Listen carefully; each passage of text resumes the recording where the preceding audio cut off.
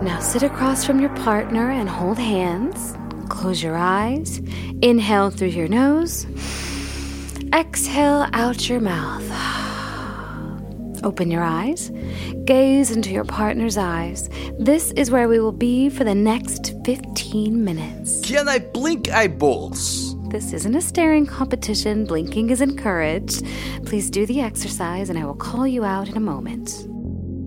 Stop that! What are you doing? Staring. You are really triggering me. You should be.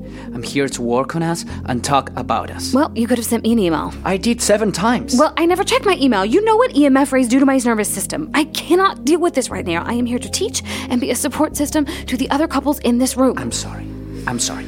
Come. Sit across from me and stare into my dark brown, handsome eyes. I'm a professional, Elias. For someone who tries to help other people relax and work on themselves, you should really train on yourself. I'm not doing this. Okay. Please. I didn't come here to fight. Sit. For God's sake, sit. Hear the man out. Oh, for frick's sake.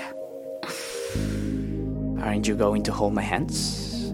Might help the others focus. Your hands are cold. Well, yours are on fire.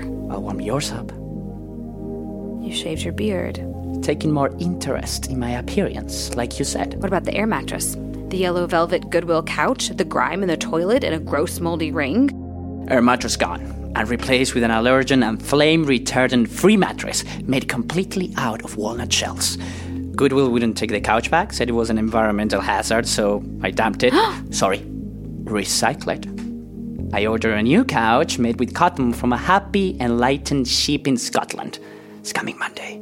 Just in time for you to come over and watch the new episode of the Great British Baking Show.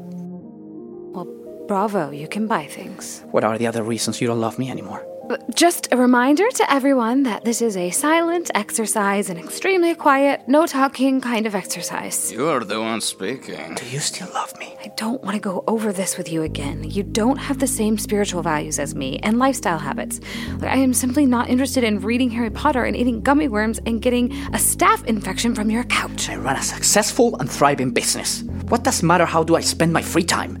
Harry Potter is a work of literary genius and gummy worms are delicious. Everyone knows that. Waking up at 4 a.m. to meditate for 2 hours every day and do one cleanse after the next isn't really making you a happier person. And by the way, that staph infection went away really quickly with that round of antibiotics. All right, everyone, time is up. Immediately expel your partner's hot and sweaty hands from yours. I didn't mean it. Any comments? I am hungry. No, Stans, about the practice.